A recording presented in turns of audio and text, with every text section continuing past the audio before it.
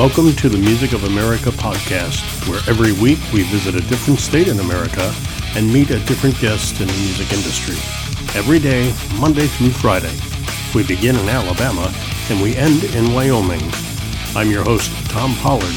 Let's talk music here on the Music of America. The Music of America podcast continues today. It's a special day for me because it's a special guest. He's a friend of mine.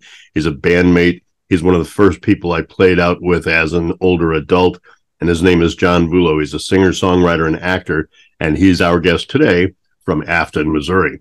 But first, we want to talk about this. I was talking to a friend of mine about my brother's couple's workbook. It's called 2 Years After Forever.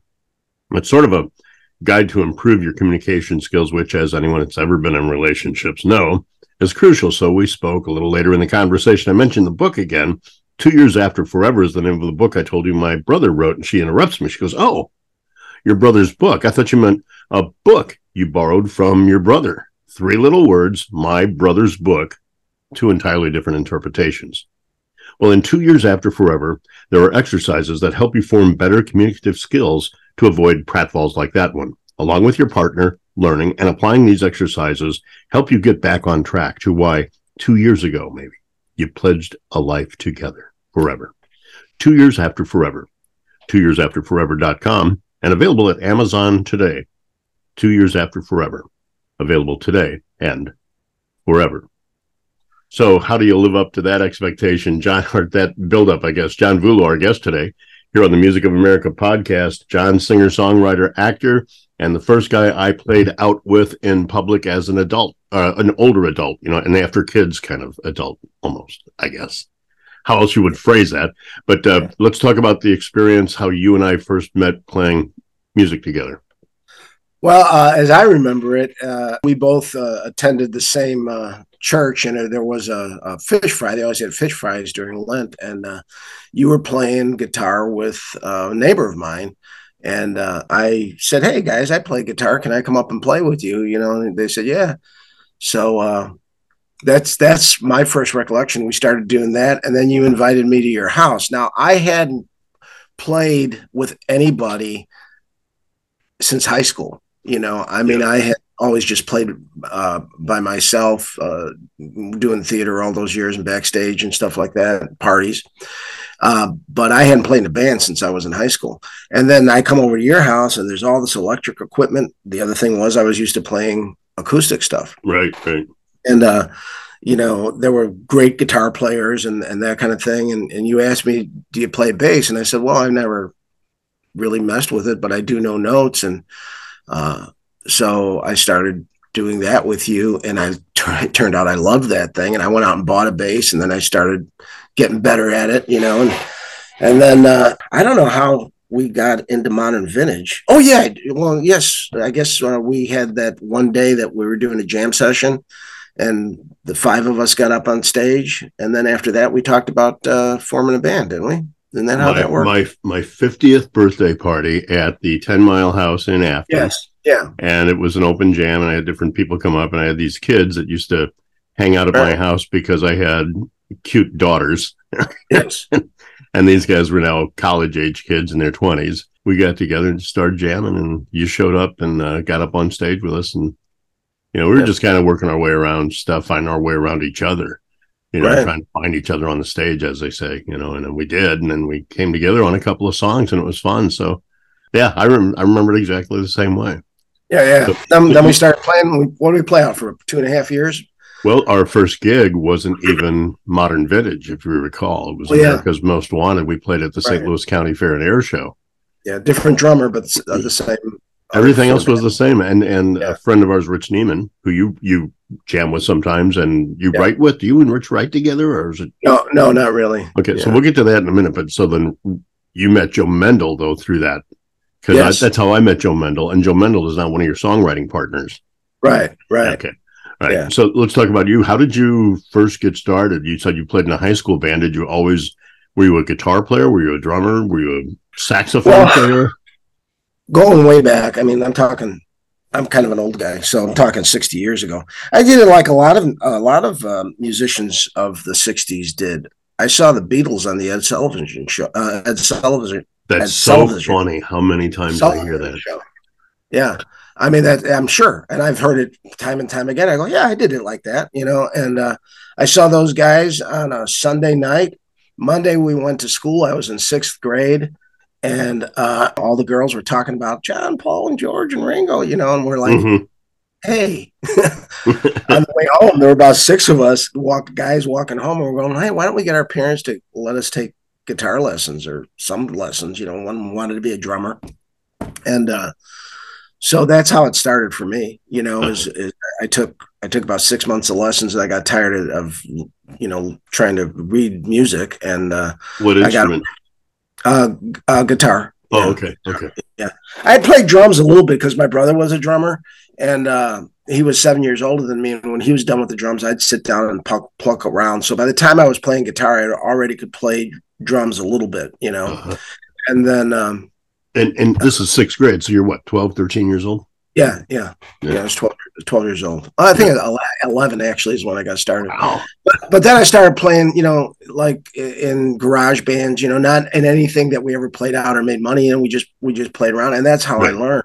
Really, the 6 months of lessons. You know what I learned? I learned notes, which allowed me to do what I did with modern vintage. Oh, okay.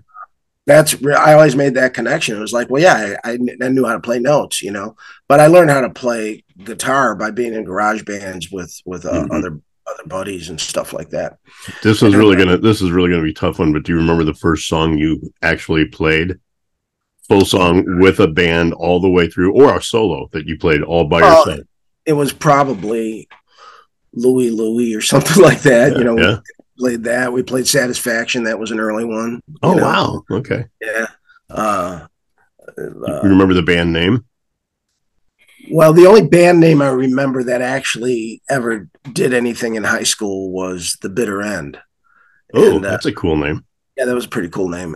But by that time, I had moved from Chicago to the suburbs of Chicago, and I was playing with my cousin, and he had a buddy who taught me a lot about playing chords and stuff like that. Matt was an excellent lead guitar player, And I played rhythm. I never was that much of a lead player. I'm actually, you know what? I still am learning, that instrument is something that you can just, yourself, you just keep on doing it. And, every now and then you go, oh, now I can do that I wasn't able to do before. I think of like doctors and attorneys. They practice medicine. They practice law. Yeah. I'm practicing all the time on guitar. And I'm never going to be a Bill Landry. I'm never going to be a Tom Eckert. And these are just people that we know. And they will say, I'm never going to be an Eddie Van Halen or a Steve Vai or Joe Bonamassa, Exactly. So, to quote a guy I quote periodically, a friend of mine that I knew up in Kirksville, he told me one time, he said, well, Tom, there's always going to be pickers gooder than you and worser than you. Yeah, I'm always, if I am up on stage, because I'm always worried that everybody in the audience is know I'm a fake. So when did you stop playing? Well, I never stopped playing, but my idea. Then let me try it a different way. Instead of stop playing, what made you not pursue it professionally? I know what you're saying. Yeah. When I got into high school, my junior year, my parents had moved me from the city of Chicago to the suburbs, and that was a real hard move for me. It was like going, from the big city to the frontier. This is what I felt like. I told my friends in the city, I think I'm shooting Indians outside my backyard. Yeah, we hitched up the wagon and moved from Chicago out to Rockford. Yeah. Well, wasn't that far, but we lived in LaGrange. But the thing that did it for me was I came there as a sophomore, and I went from a school that was 300 kids to 1,200 kids in my graduating class. 300 kids in my graduating class to 1,200, and I was like a fish out of water. The only person I knew was my cousin. He was the same age as I, and we had similar interests with music. He actually became a composer and a music teacher and all that sort of thing. He went the straight route. But there was another guy that you went to high school that was kind of had some he comes later. Fame. Oh, okay. Okay. So the the thing that did it for me was a teacher had said to me, "Why don't you come out for our summer theater workshop class?" And I was like, "I don't want to do theater, you know." And he goes, Yeah. "Well, you know, we have fun. We do a show. We do, you know, we build sets, and we go to Canada." And I was like, "You go to Canada? Oh, I want to do that." So I signed up for that, and I got that summer. I got bit by the theater bug so hard No that kidding. that became my focus, and music took second place after that. So did you So start acting, like acting? Like, did you take a yeah, lead role right out of the gate, or did you? no, I the first two shows I was in, I had like two lines, you know, because Uh-huh. I nobody knew me at the school, and no, you know, but by the third show, I had gotten a lead, and then I was off to the races, you know. Yeah. But it doesn't matter what size the part is. I mean, it's just I always took it seriously and looked at it, and I knew that that's what I wanted to go to college to pursue. Always played guitar, but just after that, I never played in another band until I met you. You know, Right.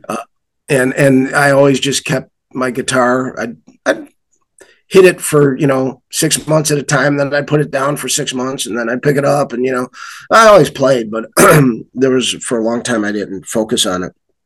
And yeah, what you were saying about the person I knew, yeah, I went to high school with David Hasselhoff. Yeah. Yeah. And So working under that shadow might be a little intimidating to some well, people. no, actually, he was just a regular guy. He was a nice guy. I think he still is a nice guy. And then I went to college with Jim Belushi, but Oh, that's right. I forgot about that. yeah, yeah. But those guys went out to California. I decided to well, I moved to St. Louis eventually, Yeah. and that's where I make my living. So yeah, I taught theater for actually it was a second career for me because I got married the first time I got married, and got into business, and I did that for 23 years. I was in sales and management. And then, I'd gotten divorced, and my wife, now that we've been married for going on 31 years, December 31st. And at some point I'd gotten downsized I think I was in my 40s. I got downsized from a company I was with, and I'd been with them for 16 years. And I stayed in the industry I was in for another 5 years or so. And I told my wife, I'm like, I'm really burned out. And she had a really good job making good money. And I said, I think I want to go back to school, get a master's degree, and teach theater, And she said, oh, go ahead. So I did it. And, Wow. Where'd you get your master's? At Lindenwood University.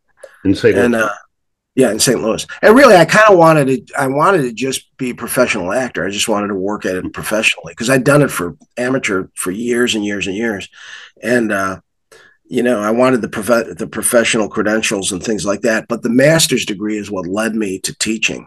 I didn't even know I wanted to teach, And then I found, well, I've been doing this theater stuff for, 25 years at that time.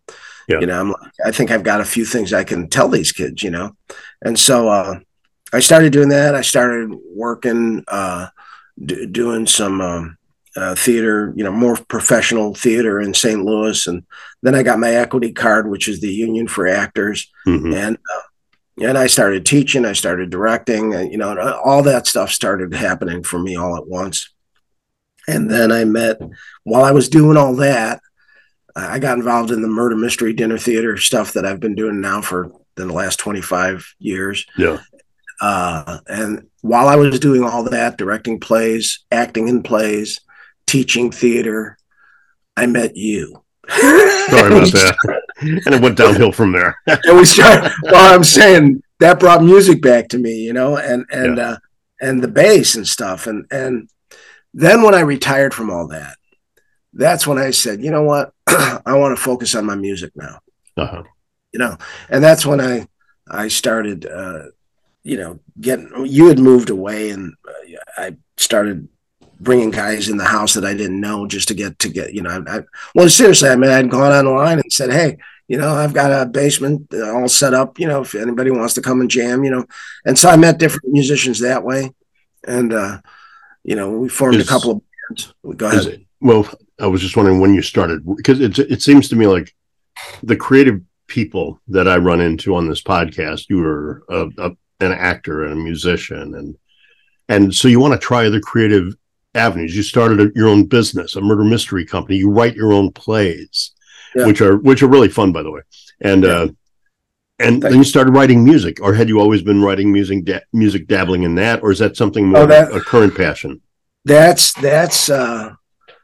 where we are in the story, because the bottom line is when I retired and I said I wanted to focus more on my music. Yeah. I took a song. I had written 4 songs in my life. Okay. Uh-huh. And I took a class at the community college, Merrimack Community College here in St. Louis. And it was a guy by the name of Kevin Rennick. And he had a really interesting story. He taught the class. And he had a really interesting story. He had written a song called Up in the Air. And then they decided to make a movie called Up in the Air. Neither one of those was connected to the other thing, you know. Uh-huh. And he went to a symposium where the director, because a lot of that movie was shot in St. Louis, and he went to a symposium with the director, and he raised his hand during the question and answer period and said, I've got a song that I wrote called Up in the Air. I'd like you to listen to it. And this was like 2008. I think the movie came out in 2010. It was with George Clooney. Yeah, yeah. And Anna Kendrick. And so anyway, he gives the guy, it's 2008, and he gives the guy a cassette. And, you know, by that time, that technology had gone and moved on to something else. Right. You know? All he had was a cassette. Yeah, all he had was a cassette. And you know, the director said, well, I don't even know if I've got anything I could play this on. And he's like, well, give it to me. He goes, you never know. Well, the bottom line is the next day, his buddy had a cassette player in his car. He stuck it in the car. He bought the thing for the movie. Oh, wow. So Kevin, you know, made a lot of money off of his song. Yeah. One song that was in that movie. And that got his thing started. So that was an interesting story. Well, he had given us an assignment in the first class and that I took from him. And he said, you know, here's 25 phrases that could be a line in a song. Uh-huh. None of these relate to any of the others. Pick 4 that you think make some sense, put them together, and, you know, write a verse. And then if you feel like it, write a second verse, you know. And if you want to throw a chorus in, throw a chorus. You know, if you want to put some chords to it, do that. So he just gave us, you know. Like an open palette, almost like, here's some paper, here's some different kinds of brushes and different textures, and here's some different paints. Yeah. Exactly. So then, you know, bring it to class next time. Okay, so I come home and I write this song. And so I bring it to class, and he doesn't mention it. You know, he doesn't mention the assignment. You know, he's going through everything else. He's not mentioning the assignment.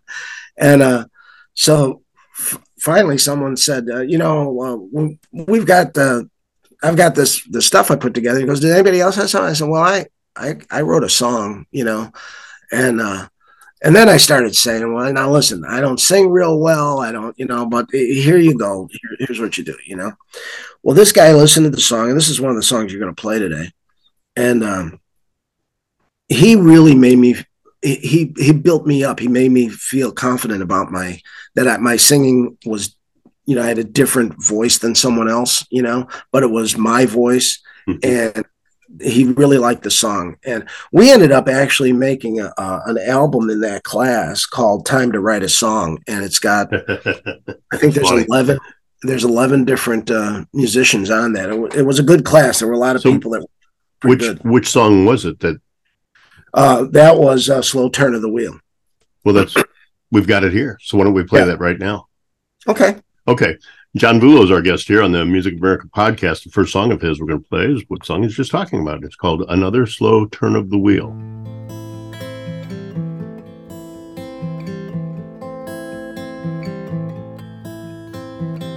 Have you ever felt dread in the middle of the night? Sometimes you're sure something's not right. It's just another slow turn of the wheel. Just want to know what's false and what's real. Read the news, it gives me a pain in my head. 5 people shot, the shooter is dead. It's just another slow turn of the wheel. Must do something, gotta make an appeal. When will the violence ever end? Politicians stand up for the citizens. The same old stories are happening time and again. You do nothing to make the nightmare end. Move on over, it's time for a change. Our world leaders are playing a dangerous game. It's just another slow turn of the wheel. Hanging on to power is their only deal. Mother grieves at the loss of her son. Died of an overdose, he was 21. It's just another slow turn of the wheel. Our youth are dying because of your stinking deal. When will the violence ever end? Politicians stand up for the citizens.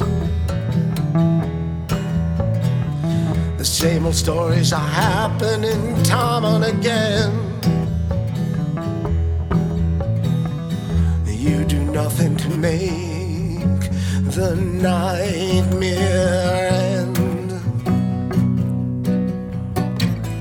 Have you ever felt dread in the middle of the night? Sometimes you're sure that something's not right. It's just another slow turn of the wheel. It's just another slow turn of the wheel. It's just another slow turn of the wheel. Another slow turn of the wheel. Music of America podcast guest today, John Vullo from Afton, Missouri. Afton, just outside of St. Louis, and we'll be back to talk with John Vullo in a little bit. Hey, bass players like John, bass players, listen up. The Bag. It's a high-quality leather gig bag family of products that are handmade in the United States with the finest craftsmanship, a beautiful, sophisticated, very cool overall appearance. They're made of some of the finest quality leather and cushion available and meant to literally last you a lifetime. I mean, a lifetime, all right? They've got over 30 years in the leather industry and are extremely proud to introduce this whole line of gig bags targeted to the skilled professional as well as the fun-seeking novice. Their hope is that you'll love the bag as much as they do. The Bag from Tony Vaughn Bass Bags. You can find them on Sweetwater. You can find them in Musician's Friend. But to really get a good look at them, go to their Facebook page, Tony Vaughn, V-A-U-G-H-N, Tony Vaughn Bass Bags, or just The Bag. So, John, Christmas, birthday, whatever, just mention to your wife, The Bag. It's a really cool gig bag, and it's all leather, and Tony Vaughn's a real cool dude, big bass player up in Boston, and just do what I can to help him. So I'm going to make you feel guilty for not having one now. I wrote down the name. Yeah. Oh, there you go. Okay. So John Vullo, our guest here in the Music America podcast. John and I played the band together for a couple of years. We still get together and jam. We still we have a mutual friend that John writes with now. So John went from garage band to theater to back into music off and on, playing the guitar a little bit, to being in a band with me, to being in a blues band, right? You're in a country band now, right? Yeah, now a country band, yeah. And but most of your music focus right now is on songwriting. And that's what we were talking about. We just played one of the first songs that you submitted. Tell me your songwriting process. Like in that case, it was real easy. You guys said, here's some things, put it together. Right. Here's a project put together. When you sit down and decide you want to write, what is your process like there? Do you write music? Do you write lyrics? Do you do it both? Or what do you usually do? Yeah, it can go either way. I mean, I do sometimes in the middle of the night, something will pop in my head. It may be a phrase. It may be, a rhythm or something like that. Yeah. I'll get up right then and there and go to my phone and start writing. And sometimes it comes out, the first draft comes out at that sitting, and I'll write the words. Okay. Other times I might be messing around with my guitar and some little riff will come up and I'll go, oh, that's kind of interesting. And I'll record it. And maybe that's all I do at that point in time. And then I come back to it later and I either have some words that I go, oh, these words will work with that riff, or I'm going to put that riff in this song. So it happens both ways. It can sometimes be the music, but I'd say very often it's the words. And sometimes I'll write words and I'll just write them, and then I forgot I wrote them, but I've got them in my phone. And I'll do that? You'll scroll through your phone and say, "What is this?" Yeah. Yeah, I've actually written a couple songs that way. Go back to it, and then I focus on it. And you mentioned Joe. And what Joe and I do is we'll get together and sometimes we'll give each other an assignment, one time I said, look, let's look around this room. I'll take half the room, you take the other half, and just write down anything that strikes your fancy as what you think might be a good title for a song, And we'll do that, and then we'll come back and we'll write it. I know one of my songs is that way. It's called a consortium. Well, it's I forget what the name of the song is, but it's kind of a blues. Well, see, that's the thing. I told you I wrote 4 songs before I took that class. I've got like probably 55 or 60 now. Wow, that I've written in the last 4 years. So, but anyway, another thing that Joe and I will do is.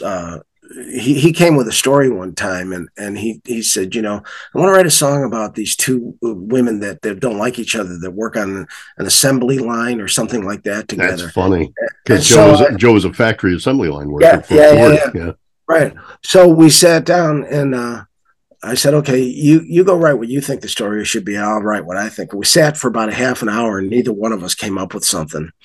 And I said, well, you know what? Let's sleep on it, And so we did that. And the next day I had the whole thing written, And then we got together and Joe would take it and he would look at what I'd written and suggest things. Sometimes I write stuff that's got too many words to it, Yeah. And Joe's really good at editing that and cutting it down for me. I'm good at cutting it down a different way. Yes, you are. Yes, you are. That's why we just jam now. Instead of Yeah, but you're one of my closest friends, so I'm stuck with you. But so when you corroborate, that's kind of neat that, you go over here, I'll come over here and see, and then you come up with something together. So you have to work together. You can't just own it yourself. You have to share that piece of work with someone. Exactly. And the other thing, when you're doing that, you have to be open to the other person's ideas. Yeah. You can't say, no, it's got to be this way. You got to, if you're going to collaborate with somebody, you've got to have an open mind and be able to accept their offer, Do you like that style of writing more than writing by yourself? No, not necessarily. No, I write more stuff by myself than I do with somebody. Right. Well, actually, Joe's the only one I write with. But I guess it's a different experience, a different creative process. I'll tell you. Yeah, and it's always different with Joe and I. I mean, sometimes we've written one song, and I think we played it at that one gig that we did not too long ago. Yeah, with Margaret, my Margaret party. Yeah, right, your Margaret party. That one song, there was a song we wrote, and what we did there was I said, "You write a line, I'll write a line." So he wrote down a line, I wrote the next line. He wrote the next line, I wrote the next line. So we didn't know where the song was going. And then when we finished it, it was in pretty good shape. Yeah. I'll usually put the music to it and the the melody and stuff like that, and we write the words together, and then I'll usually sing it. Is your body of work consistently about something? Like if you look at your 50, 60 songs and broke them down and said so many of this, so many of this, so many of this, is there a theme that runs through a lot of them? Yeah, I noticed that two of the songs sometimes, like Slow Turn of the Wheel, somebody could say is a little bit political. But I wasn't thinking about that when I wrote it, but it is kind of a political song, and I've got maybe 4 or 5 of those that speak to that. Two of the songs that you're going to listen to today are kind of, looking to saying, keep moving forward, keep doing positive things. It's not over yet. Keep doing it. So I think I'm talking about myself in some of those songs. I'm going, a lot of times, yeah. Yeah. Funny because the next song we're going to play is a fun songwriter story that someone shared with me on the podcast.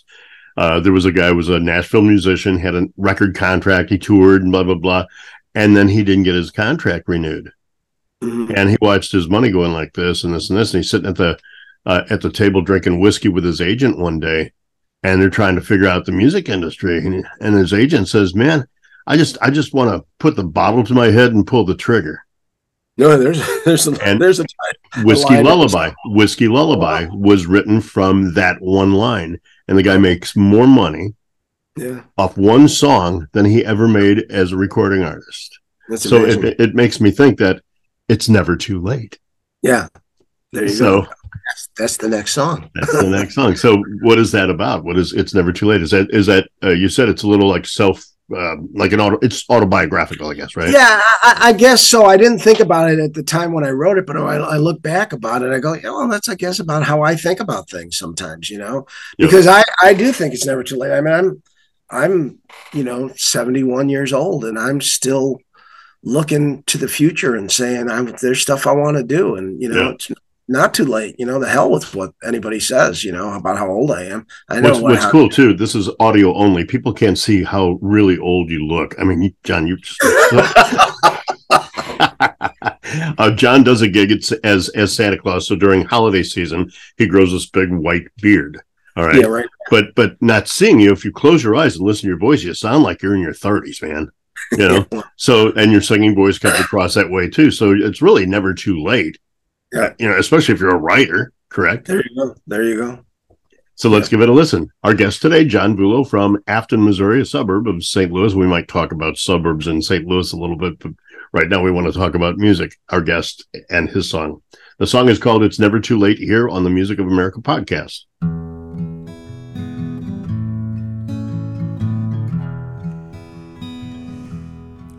There were times you were lost and confused. You paid the price many times. You felt yourself used. Yet every time your mind was steeped in numbing doubt, you found a way to pick yourself up and get yourself out. It's hard for a body to know what they want. We all have dreams put off by life's hurried taunt. You go in circles trying to stay on top, but the grind you're on ties you in a knot. It's hard for a body to know what they want. Your mind is clouded with all there is to do, as if a shrouded net upon your head is covering you. The world moves so fast it's hard to stop and enjoy the gifts you hold within yourself, waiting to be employed. When will you jump off the merry-go-round? It's just spinning you round and round, and it's holding you back here on the ground. You've been carrying the heavy sack. Now it's time for you to get it all back. It's never too late to turn it all around. Remember what you've done so many times before. When life got tough, you picked yourself up off the floor. Now you're racing like a runaway train. The life you're living is driving you insane. It's never too late to turn it all around. When will you jump off the merry-go-round? It's just spinning you round and round, and it's holding you back here on the ground. You've been carrying the heavy sack. Now it's time for you to get it all back. It's never too late to turn it all around. Yeah, it's never too late to turn it all around. Yeah, it's never too late to turn it all around. It's never too late. Our guest, John Vullo, Music America Podcast. I'm your host, Tom Pollard. B. Normus Productions has been producing and recording music and videos for over 20 years. After years as a performer, the owner, Van Veerhoven, decided to get back to that which he loves the most, and that's production. After tutelage under Jordan Valeria, he opened his own place in Milliken, Colorado. High-end instruments, high-end tools are on hand to make you sound and look as professional as possible. So go make some videos, go make some records at B. Normus Productions. That's the letter B, Normus Productions. They're on Facebook or at bnormusproductions.com. John, so we were talking about songwriting. We talked about Joe a little bit, and then just now I did this commercial about video production. Have you done videos, and I know you've recorded stuff at your home studio. Have you actually gone into a studio and recorded? Yeah, well, the first song you played was done in a studio, and the next one you're going to play is also in a studio. And the one that we just played, the first one, well, all three of them were done in studio. Okay. Two different studios. And, okay. But the second one that you played, that one was done with, it's kind of a rough cut. I don't have any other music on there but me playing guitar and singing. One thing that I have to think hard about at times is what else can be in a song, like what other things could be added to there, like a lead part or, a flute or a fiddle or, piano, whatever. Sometimes I'll do that at home and I'll put stuff together, but I don't mix really well, and I'm using just online free software, I use Reaper, and it allows me to record as many tracks as I want. Sometimes I'll put, different harmonies on there. I'll add a guitar lead, but I would like to get better musicians that can play lead better than I can play, Yeah, I've talked to a lot of musicians that when they go into studio, their producer, they rely on their producer to be as integral to the band as the band members themselves. Right. That he's got to be as good as my drummer. He's got to be as good as my bass player. He's got to be as good as my vocalist or whatever. And a lot of these guys are. And it's not just the guys in Nashville. It's not just the guys in Austin or LA. It's the guys like B. Normus Production up in Milliken, Colorado, that he'll sit there and say, let's try something here and let's play It's Never Too Late, but I want to have a cello in the background. One. And then we mix that in, and then you listen to it and you say, hey, I really like that, but only in the chorus. And that's the kind of stuff I think is really, really cool about production. Me too. I and the same thing for theater. It's a collective art. When I direct a play, I'm the director of the show. It's my idea, my vision, that sort of thing. But I don't do the lights. I've got a lighting guy. That's I've right. got That's a good point. sound guy. I've got a musical director, and all together we put that together. Well, it's the same thing with music, and but I haven't gotten to that point except on the two songs that were on the album. That was actually produced. We had a producer, and some of the ideas that are in those songs came from the producer. Like we haven't played the Realm of Possibility yet, but there's a bongo thing in there. I would not have chosen that necessarily, but the producer thought it would be a good idea to do that in the song. Mm-hmm. And it's a version of it. I'd sometimes like to record a different version of that with some other sounds in it than bongos, but it works with the bongos, That'd be one of those things too. You could actually send to a production company and say, "Here's something I'm working with. Yeah. Do you want to add something to this?" Yeah. And I don't know. I'm not a producer. I don't know if they do that or not. I mean, I know in producing my own show now, right. how painstakingly time consuming it can be at times. Right. When you've got like the guys I talked to you about before the show, before we started broadcasting, there are times when it's just really difficult, and editing can take you twice as long as the actual interview, for example, Well, they'll do anything as long as you pay for it. Well, that's true.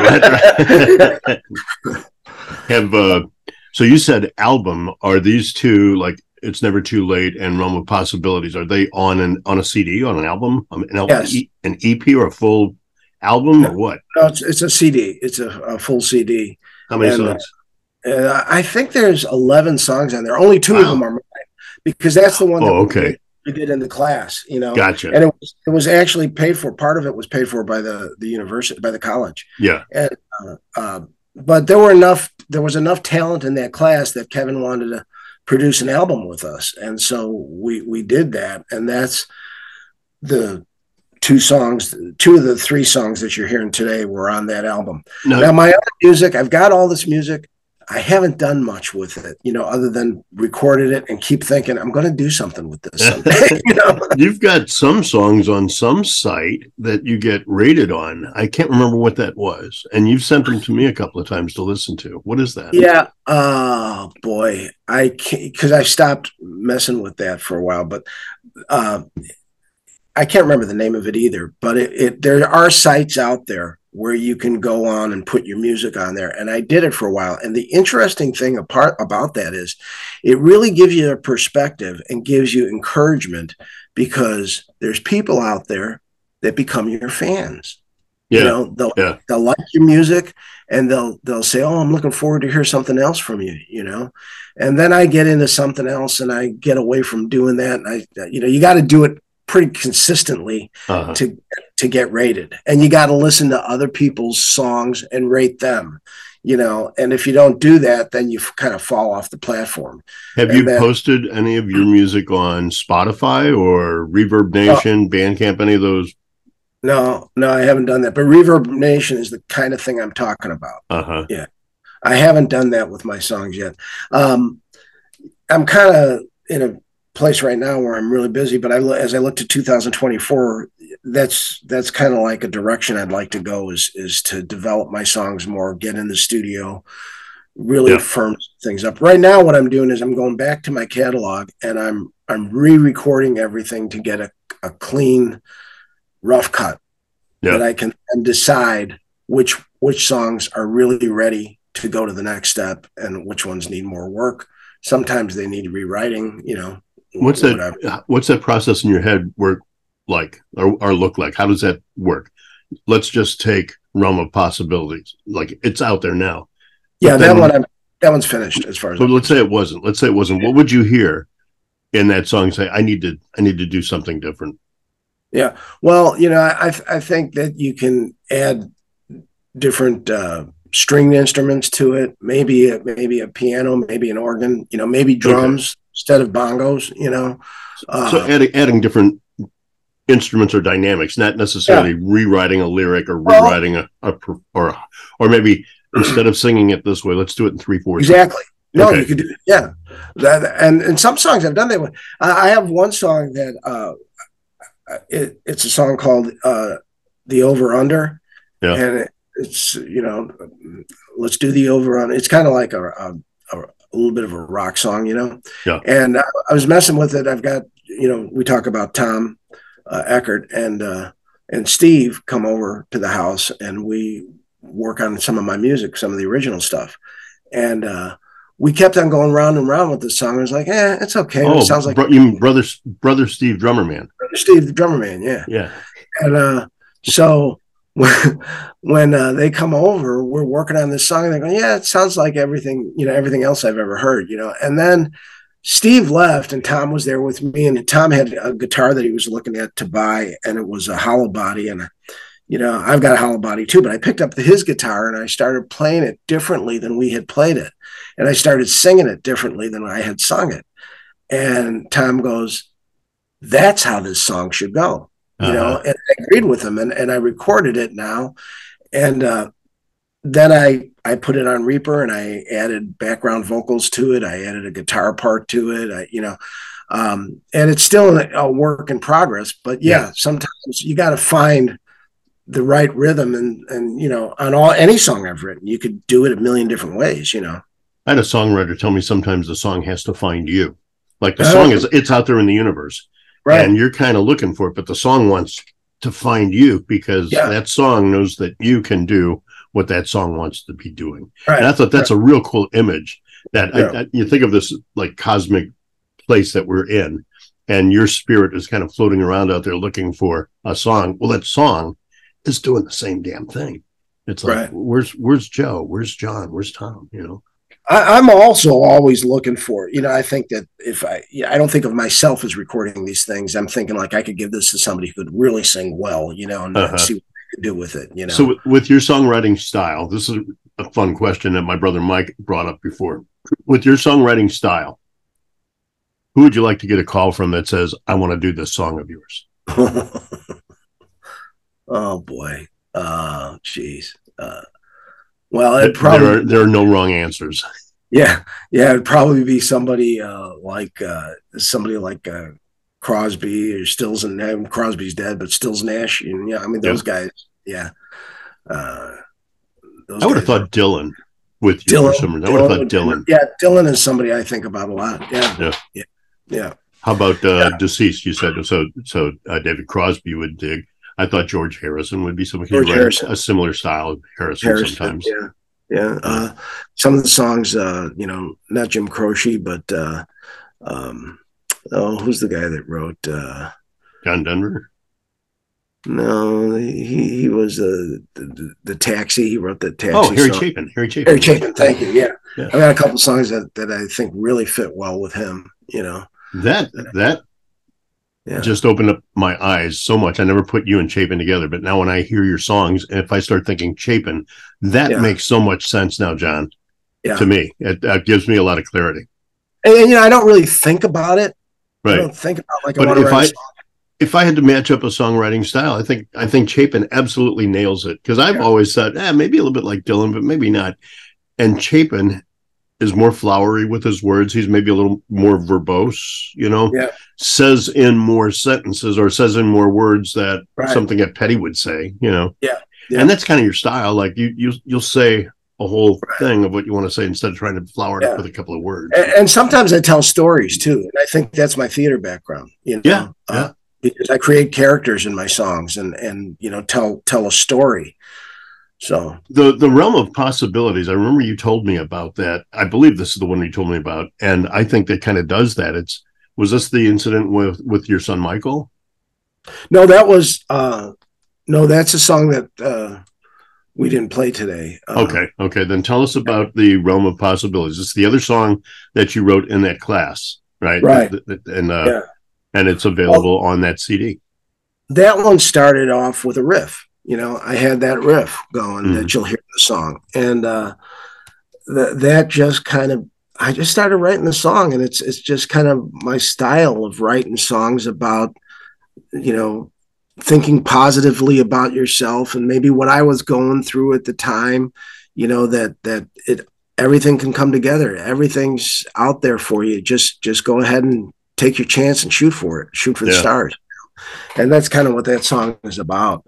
But, I can't remember how the words came about. It was one of those things that I sat down, like I was saying, and I wrote those words. I had the riff, and I wrote those words in the middle of the night, and then that became the song, That's so cool. The song is called The Realm of Possibilities. Our guest, John Vullo from St. Louis, Missouri, or Afton, if you would.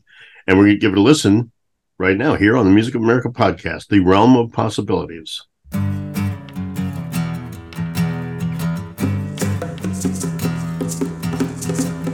Look over the hill, just beyond the green scenery. You can change if you will. It's in the realm of possibility. It's not too late to expand your fate. Make a new start, renew your heart.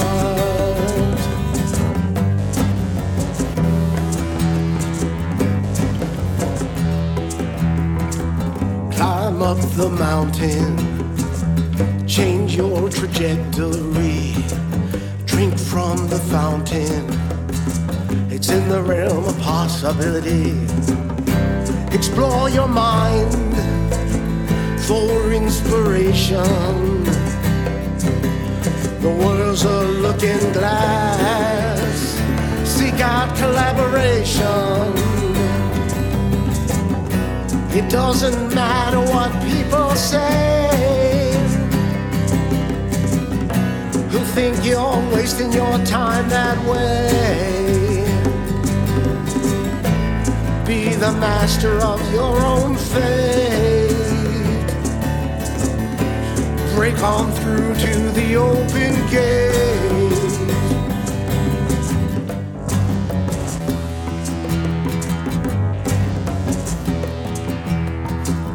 No hesitation, no regrets. You're still cooking, and you're not done yet. It's not too late to expand your fate. Make a new start, renew your heart. This time to take a new direction. Just listen to your thoughts and reflections. The time is passing like a marathon run. You got a lot to say before your day is done.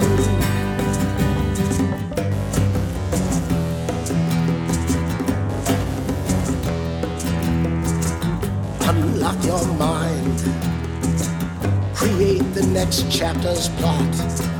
Drop the sad and sorry, leave it on the parking lot. Keep your eyes open, there's lots to observe. Stay sharp, stay focused, don't lose your nerve. There's time to take a new direction. Just listen to your thoughts and reflections. The time is passing like a marathon run. You've got a lot to say before your day is done.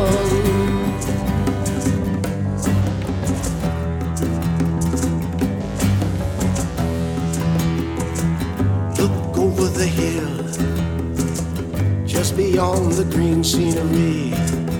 You can change if you will. It's in the realm of possibility. You can change if you will. It's in the realm of possibility. You can change if you will. It's in the realm of possibility. The Realm of Possibilities with our guest today, John Vullo. John, it's been fun. It's a pleasure having a friend and co-bandmate and jam buddy on here. This last section of the show we call shameless self-promotion. This is usually when an artist will talk about, well, you can buy my songs here at Spotify, you can buy my CD at, CD, or you can go online, you can this and that, or I've got these shows coming up. Well, that's not really your thing, but you have so many things you're involved with. So in shameless self-promotion, like between now and Christmas, you're Santa, right? Yeah. But you're also in a band and you're also recording. So let's talk about you and how we can support you if we happen to be in St. Louis, and how we can support some of your work, and then tell us what's coming up for you in 24. All right. Well, like Tom says, I'm a Santa on the Polar Express in St. Louis. That's a fun gig. It's fun playing with the kids. I also do private shows with that kind of thing, and people book me for their homes or their businesses, or to take pictures with Santa, that kind of thing. So it's kind of fun for that. And then I'm also playing in a band called High Noon. I play bass. It's a country band, which I'd never played country music before. Didn't know I liked country music. Matter of fact, thought I didn't like country music. And then I got in this band and I started listening to country music, and I go, oh man, it's a good song. Poor guy. He lost his truck. He lost his wife. He's drinking, and, but it's good music, and it's a really good country band. I'm really proud to be part of them. And so we'll be playing in December at a place called Stovall's. And I think we're going to be playing at the Pacific Opera House too. They're looking for us in December yet. We haven't booked the date yet, but they'll be doing that, and that'll be going into next year. And then I do murder mystery shows. I've got talk about those for a moment, because people do come in from all around the country and looking for something to do in St. Louis. This podcast goes around the country. Right. Tell us about that murder mystery theater. I've been to a few, and they're fun. But tell us about them. Yeah. Well, I write interactive murder mystery shows. And what I mean by interactive is it's my partner and I, two actors, and then we write about 20 parts for the audience. They're not large parts, there may be a scene or maybe even just a couple of lines, but you throw that together, and it's always based on some comedy. Somebody gets murdered, but it's always, we do it for the comedy. Yeah. And we go off script all the time. We have a ball with the audience. The audience comes away just saying, oh, we love it. We have a lot of return customers. For years, I did it at a place called the Bissell Mansion Dinner Theater, but unfortunately, COVID killed that place, and, they went out of business. But my partner and I had written, we'd each written probably 25 shows. And so we owned those shows. And we always booked ourselves also. So now we're in Arcadia, Missouri every month. And we've been doing that for about 5 years. And you've toured before, not really toured, but you've gone out of town for shows. Oh yeah. We've done shows in New York City. We've done shows in, one of the shows we do a Lucy, I Love Lucy kind of show. I play Ricky Ricardo and my partner plays Lucy. And we did that in Jamestown, New York. A group brought us up there which is Lucy's hometown. Oh, and, how fun. I didn't know that. Yeah. That's cool. Oh, yeah. And that was a real blast. And we did, we also do Archie Bunker and Edith Bunker. And we did that in a show called All in the Mafia Family in New York City. I think the audience was the real thing. You saw John Gotti going, he can't refuse this man anything. He's a good comedian. There was a character, John Gotti, and John got a goatee, we call him. Oh, John got a goatee. Yeah. And like there's a Don Corleone, we call him, instead of Don Corleone.